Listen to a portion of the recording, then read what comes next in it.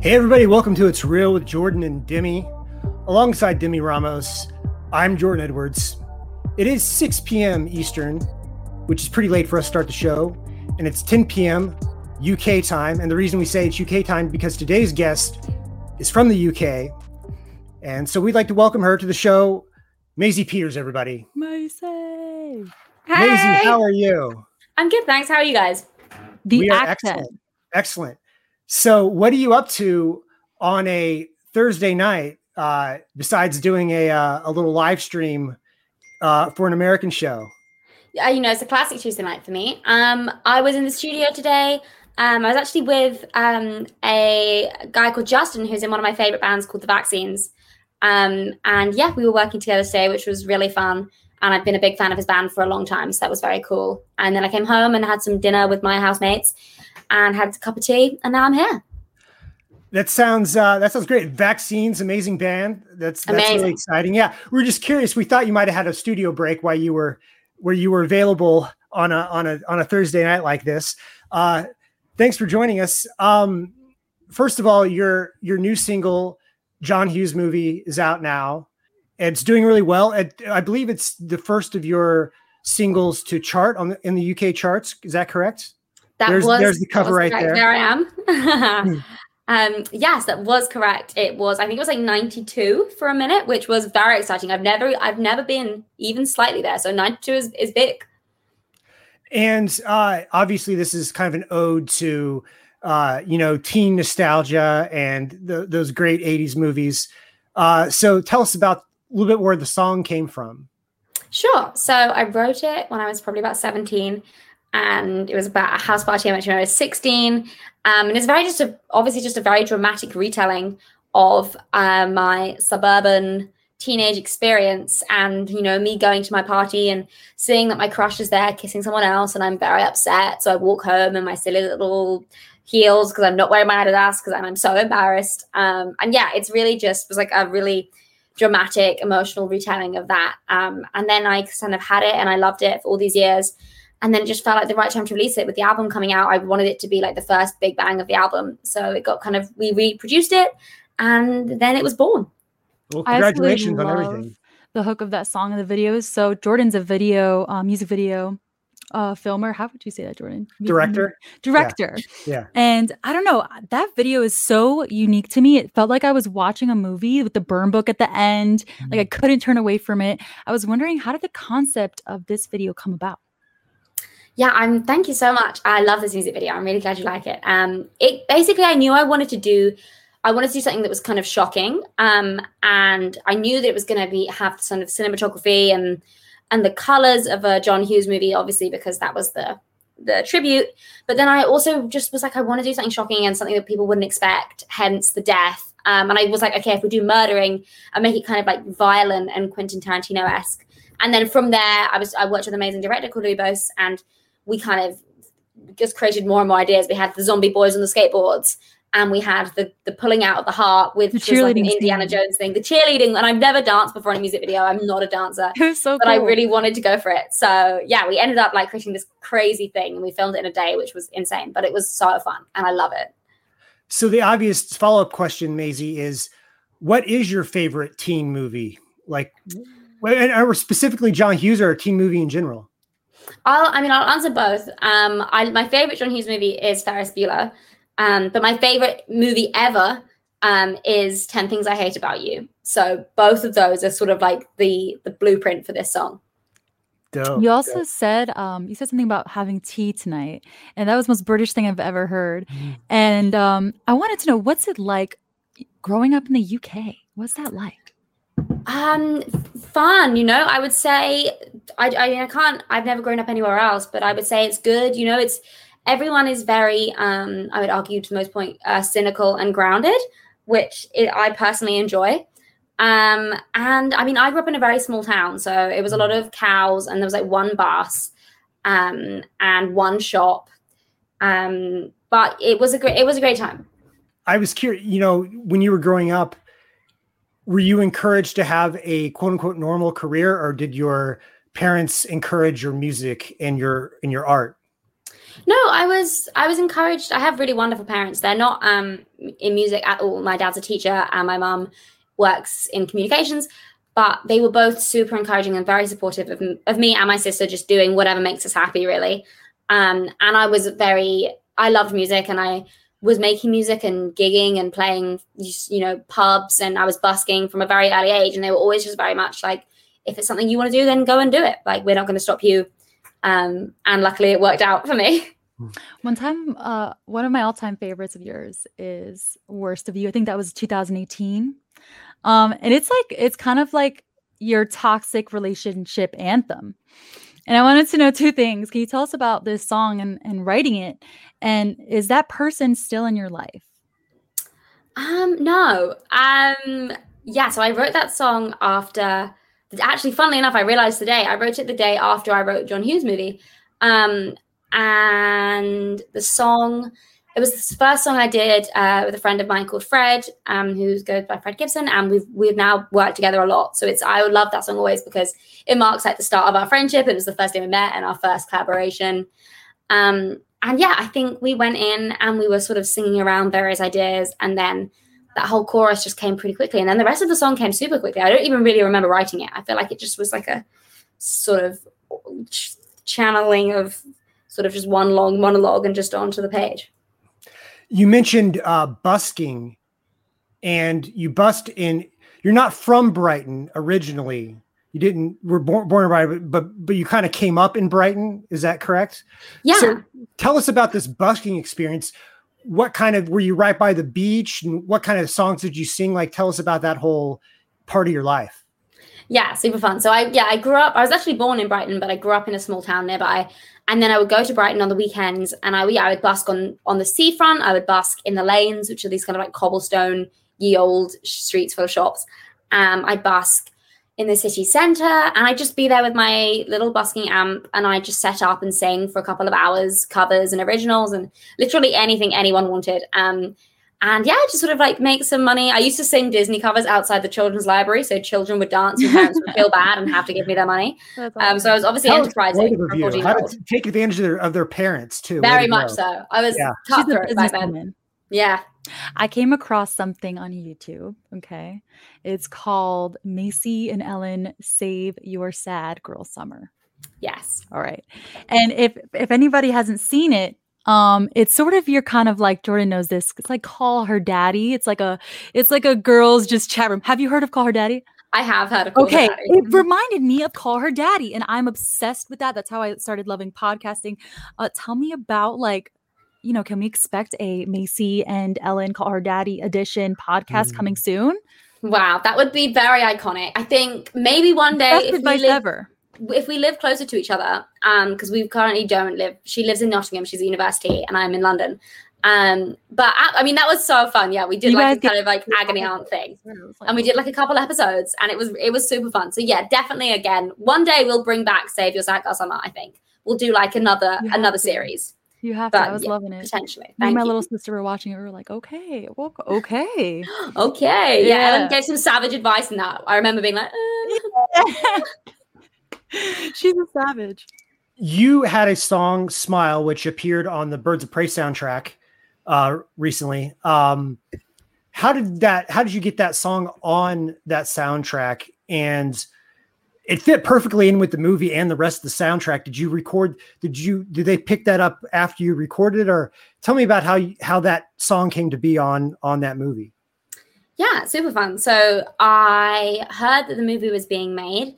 And somebody at my record label mentioned it and was like, oh, they're looking for songs, and just sent me like the email brief they send around to everybody. When they're doing these things, they send a brief that's like, we're looking for songs like this. It's sort of like empowerment anthems, think Cardi B, think Rihanna. And I just thought it sounded super fun. So I texted my friend Ben, who's a producer who goes by 2H Punch, who's super good. And we just went into the studio for a day and basically tried to write a Cardi B song just for fun. And it came out and it was Smile. And it actually used to have a sample of Cher going, my mom told me to marry a rich man. And I said, Mom, I am a rich man. But we actually took it out for copyright reasons. And yeah, I just sent it off to the label. And I just sent, and I was like, here's a thing if you want it. I kind of expecting no one to even look at it because it was just me. And yeah, they really liked it, and they just kept on getting approved. And then it was in the film, which was crazy. Yeah, you're alongside not only you, and a Doja Cat song leads it off, the soundtrack off, so you're in good company there. That's why. Very good. Things are starting to open up a little bit more, especially in Europe and Australia, especially like Australia. The island countries have kind of figured it out, and you are scheduled to play All Points East in the UK in August. How do you feel about this whole venturing back out into the world and playing festivals and shows again?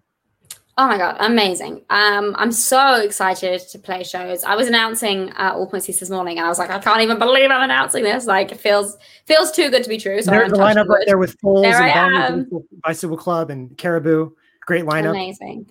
Yeah, such a great lineup. I love so many of those people. Yeah, it feels too good to be true. So I am touching wood a lot of the time. But I'm so excited to play live. Oh my God, I've missed it so much. And I feel like it's such an important part of what I do and what I signed up to do. And yeah, I just cannot wait until I'm back on any stage. I'll play to anyone. I don't care. You describe your music as emo pop, emo girl pop. Is that correct? Mm-hmm. You made that up. You made that term up. I did. I coined it. I mean, that's like, okay, like tell us how did you come up with that? Did you grow up listening to emo music? Like, how did you come up with that? I did. I think it's hilarious. Like, I get asked about this all the time, and I think it was just a random thought I had one day that I just mindlessly tweeted. But yeah, I think I grew up listening to My Chemical Romance and Fall Out Boy and All Time Low. And so I definitely used to, I think that was definitely a lot of the foundation of my music sort of obsession was those bands, and the lyrics in those bands and the sort of dramatic emotion is so amazing. And I actually think I really have carried that across. But emo girl pop really is just a sort of like a tongue-in-cheek way of describing the music I make. It's kind of dramatic. It's pop. I'm a girl. That's, those are the main pillars of it. Your music is very pop oriented. Do you see in the future, like maybe since you love that kind of music, adding some harder guitars, some more pounding drum kit type things? 100%. I mean, I have so many songs that do like stuff like that, and unfortunately they just can't all come out. But I would love to kind of do an album one day that's, much more rooted in that, and really go to town and work with people that have done that their whole life. I'm really good friends with the guys in All Time Low, and we are planning on doing some stuff together at some point because they're wonderful. And I think that'd be so fun. That'd be sick. I mean, going back to the emo thing, it's like Sad Girl Summer.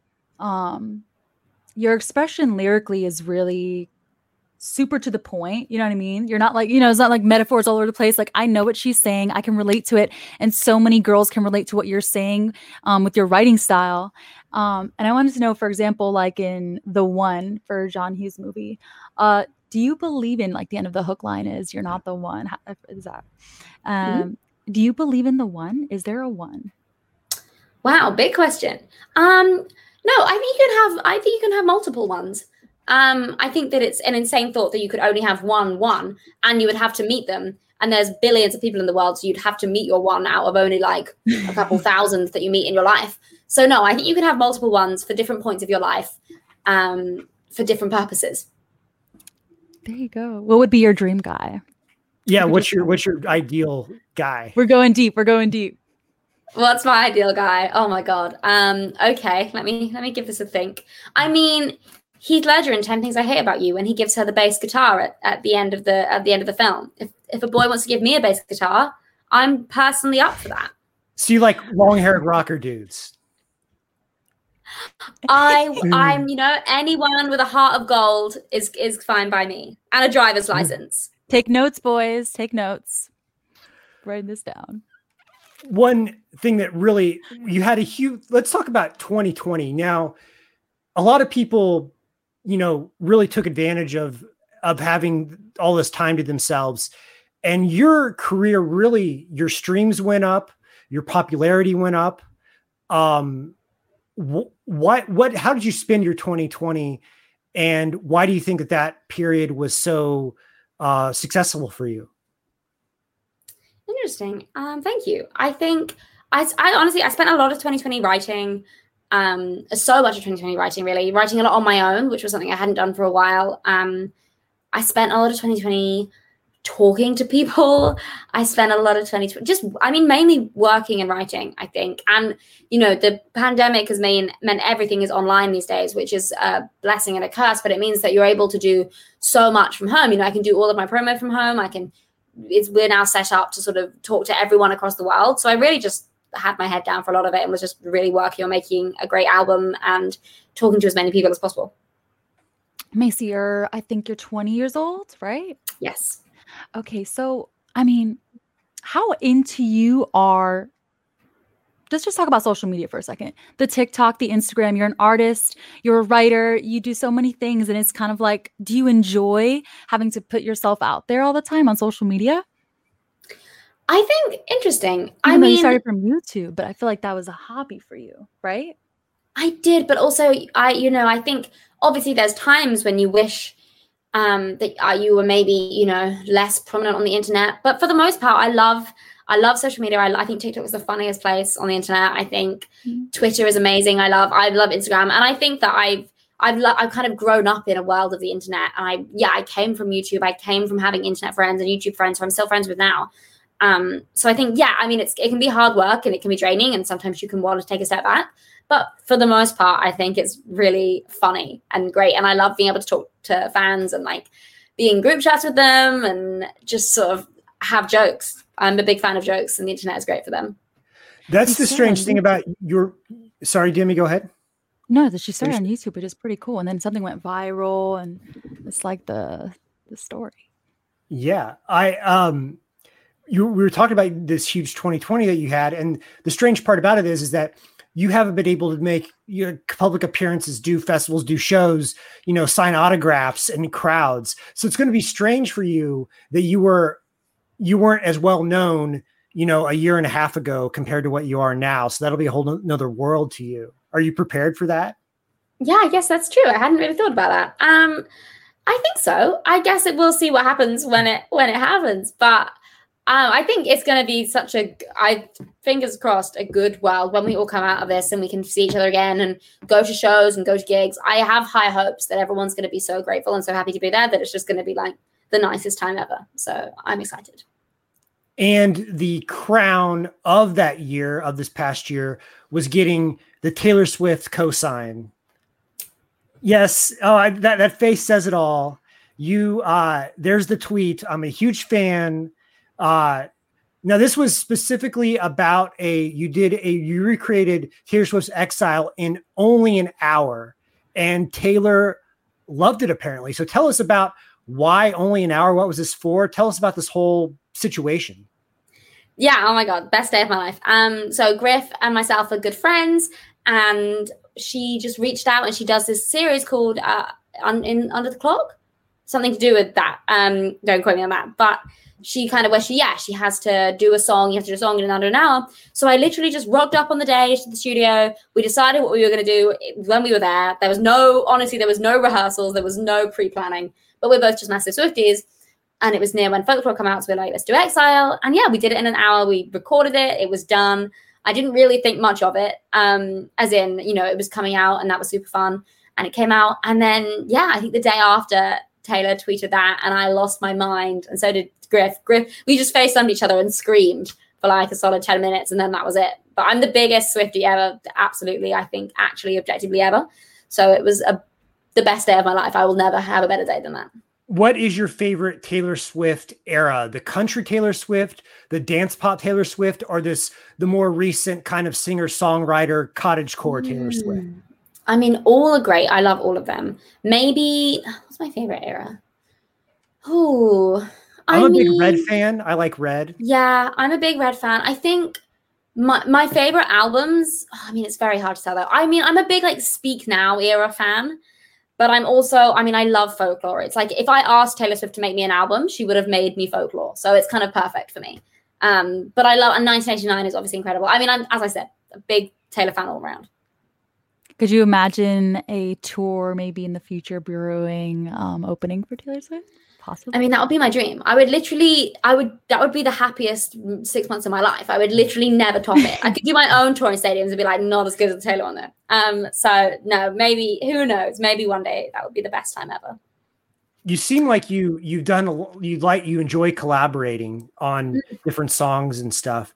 Do you enjoy that more than doing stuff by yourself? Do you like having co-writers? Do you like having producers and singers to collaborate with?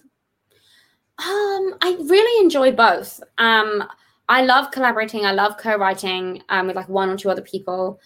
But I also really love working on my own. And I think they both really complement each other. I think I worked a lot on my own last year and it really fed into my collaborations and made me a much better, more confident co-writer, which is great. So I really like both. I would love to do an album in the future that's 100% just written by me. But for now, I'm super happy working with friends and making stuff together. I think that's also really fun. The Sad Girl Summer video had some of your closest friends, was it? Yeah. And I mean, y'all were just straight chilling. Are your friends supportive of your career? Because I know you're still, are you in school? How does that feel to be doing what you're doing at this age? Yeah, they are. They're very sweet. They're very supportive. I live actually in a house with 5 of them. No way. Yeah. Is it like an artist house? Yeah. No, it's a student house. They all go to university and none of them do music. God. Yeah. I'm in like a what would you guys call it? Like a sorority. Not really a sorority, but I guess that's the equivalent. But yeah, so they're all very supportive, but none of them do music. So they're all very like, great, Maisie. Like, I don't know what you spend all your time doing, but like your songs sound nice. Like they hear me singing upstairs and they're like, that sounded nice. And I'm like, thanks guys. But yeah, they're very supportive. And I'm actually playing this festival, All Points East, which is really close to where we live. So I think we're all going to go and they'll get to actually see me perform, which they've never seen before. So that should be fun. Do you have a good like recording setup in there? Do you at least have some kind of like laptop, little mixer board? Like what do you got going on in there in terms of how you can make music in your bedroom? I do. That was definitely a pandemic thing. Very early on in the pandemic, I kind of was like, right, I've got to sort myself out.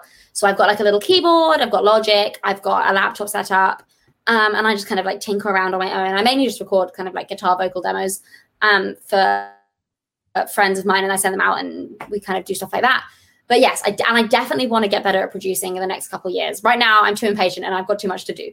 And I write too many songs to be bothered to spend ages producing them. But one day I would definitely like to kind of be a more competent producer and, produce my own records and produce other people's would be really cool.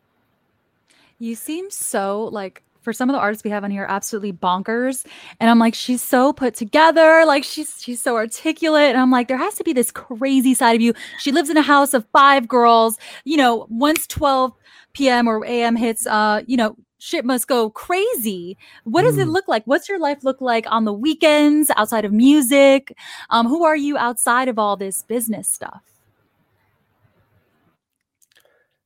Maisie we're having technical difficulties. Let's go. We'll see if she can get back on here. She can come back on. It was a great frame when she was on. That was she at least she had a nice smile when she froze. There she's back on. Maisie, sorry about that, Maisie. We got you back. Sorry, my fault. Internet debatable. But I'm back. Hello. There you go. There's the chaos. You were like, you seem so put together. Yes, I was wondering, what are you like on the weekends when you have a few beers? Like, what are you like outside of Macy, the artist, the business girl? Like, tell me everything. Who is she behind the music? Wow. I mean, is there a Maisie behind the music? Who knows? I am pretty full time. But no, I would say actually hilariously in my house, I'm on the more chaotic side. We actually we sort everyone in this house and everyone in the world into winners and funners. And I am a funner. You can have a think about what you are if you think you're a winner or a funner. It's very different. What do they mean, winner and funner? It's kind of up to interpretation. It's more of a gut reaction. Like, are you a funner? Are you a winner? I'm trying to think of examples here for you. But it's difficult. It's a UK phrase. We're in New York. It's not global. It's very much our house. Are you a funner or I'm going to look this up. That's some new shit. I'm going to look funner or winner up. We'll see. what that actually means. Okay, so the last thing we wanted to talk about, and hopefully Macy can come back on the stream here in a second, get the internet worked out, but she does have a book club. Now, Demi, you're a big Oprah fan. Oprah has the Oprah Book Club. So, there she is. I'm so sorry. I'm back. It's okay. The last thing she's playing hide and seek with us. The show is almost over, but we want to ask you about your book club, the Maisie Peters Book Club. Tell us about the Maisie Peters Book Club. Yes. So Maisie Peters Book Club started almost a year ago, I think. And I read a lot. I always have. And I think actually one of my fans said, you should start a book club or you should talk about the books you read more. And I was like, that's an amazing idea. So we essentially started this book club where we read a book every month. And then I get to interview the author, which is super hard and stressful and scary because authors are very professional people. And if you can't tell, I'm vaguely chaotic, although you guys seem to think I'm put together. So that makes me feel better. But yeah, so I interview the author at the end of every month and we talk about the book and the process and kind of analyze it and analyze them and how they write, which is really interesting to me as a writer as well, obviously. And yeah, it's been going for almost a year, which is crazy and has been so good, but really challenging, which I think has been interesting and important. Are you a voracious reader? Are you reading constantly? Do you go through like a book a week or a book a few days or something? Sometimes, yes. It really depends on what I'm doing. Sometimes I go through real phases and I'll go through just like books on books on books. But it depends how busy I am, I guess. And if I'm kind of reading something I really love. If I'm reading something I really love, I'll tend to finish it super quickly because I'm just like, I'm too impatient to wait. But yes, I've definitely gone through phases. And who's your favorite writer? Do you have a favorite writer? I don't know if I have a favorite writer. I have favorite books. My favorite books I have two. I have The Great Gatsby by F. Scott Fitzgerald and The Secret History by Donna Tartt. Those are my two favorite books. I was curious if you were going to go modern or more like Bronte sisters, No, I'm more of a modern novel than an older one. I'm too impatient for the language of trying to dissect. I want to join your book club. How can we all join your book club? Yeah, here, plug it. Plugging away. Okay, it's so easy. It's just on Instagram. Just give it a follow. It's MP Book Club. And all of the resources are there, the books, we talk, the interviews, we do like fun playlists, we do kind of interactive things, and it's for all types of readers. It doesn't matter if you finish the book or not. It's just fun, and it's just it's like the nicest corner of the internet. I swear, it's so cute. Sounds great. Oh, sounds great. Sounds super nerdy, and super fun. That's exactly what I am. She's a funner. Maisie Peters, super nerdy and super fun. Yeah. Nerdy funner. That's me. Oh yeah, there's the Instagram handle for the book club right there. So appreciate that. All right, Maisie, we will let you go. Have a good night. We really appreciate you taking the time to talk to us, and good luck on your future endeavors. Thank you guys so much. What a fun time. Amazing. That was Maisie Peters. And Demi, she seems like the kind of person that you'd be friends with. I'm definitely joining her book club. And my question for Jordan is, Jordan, are you a funner or are you a winner? I hope I'm a funner. Maybe I'm not. Can you be a combination? I wish I could ask her. Can you be a combination of? Yeah. I'm going to look this up now. I hope but they're both good. It's like. I want to see I wonder if those phrases have like an Urban Dictionary entry. Yeah. I love the UK, man. Yeah. All right. So that will do it for us here on It's Real with Jordan and Demi. As always, you can go to popdust.com for an archive of all our past shows. You can follow me on Instagram at Jordan Edwards Studio and Demi at Demi_Ramos. So until next time, we will see you later.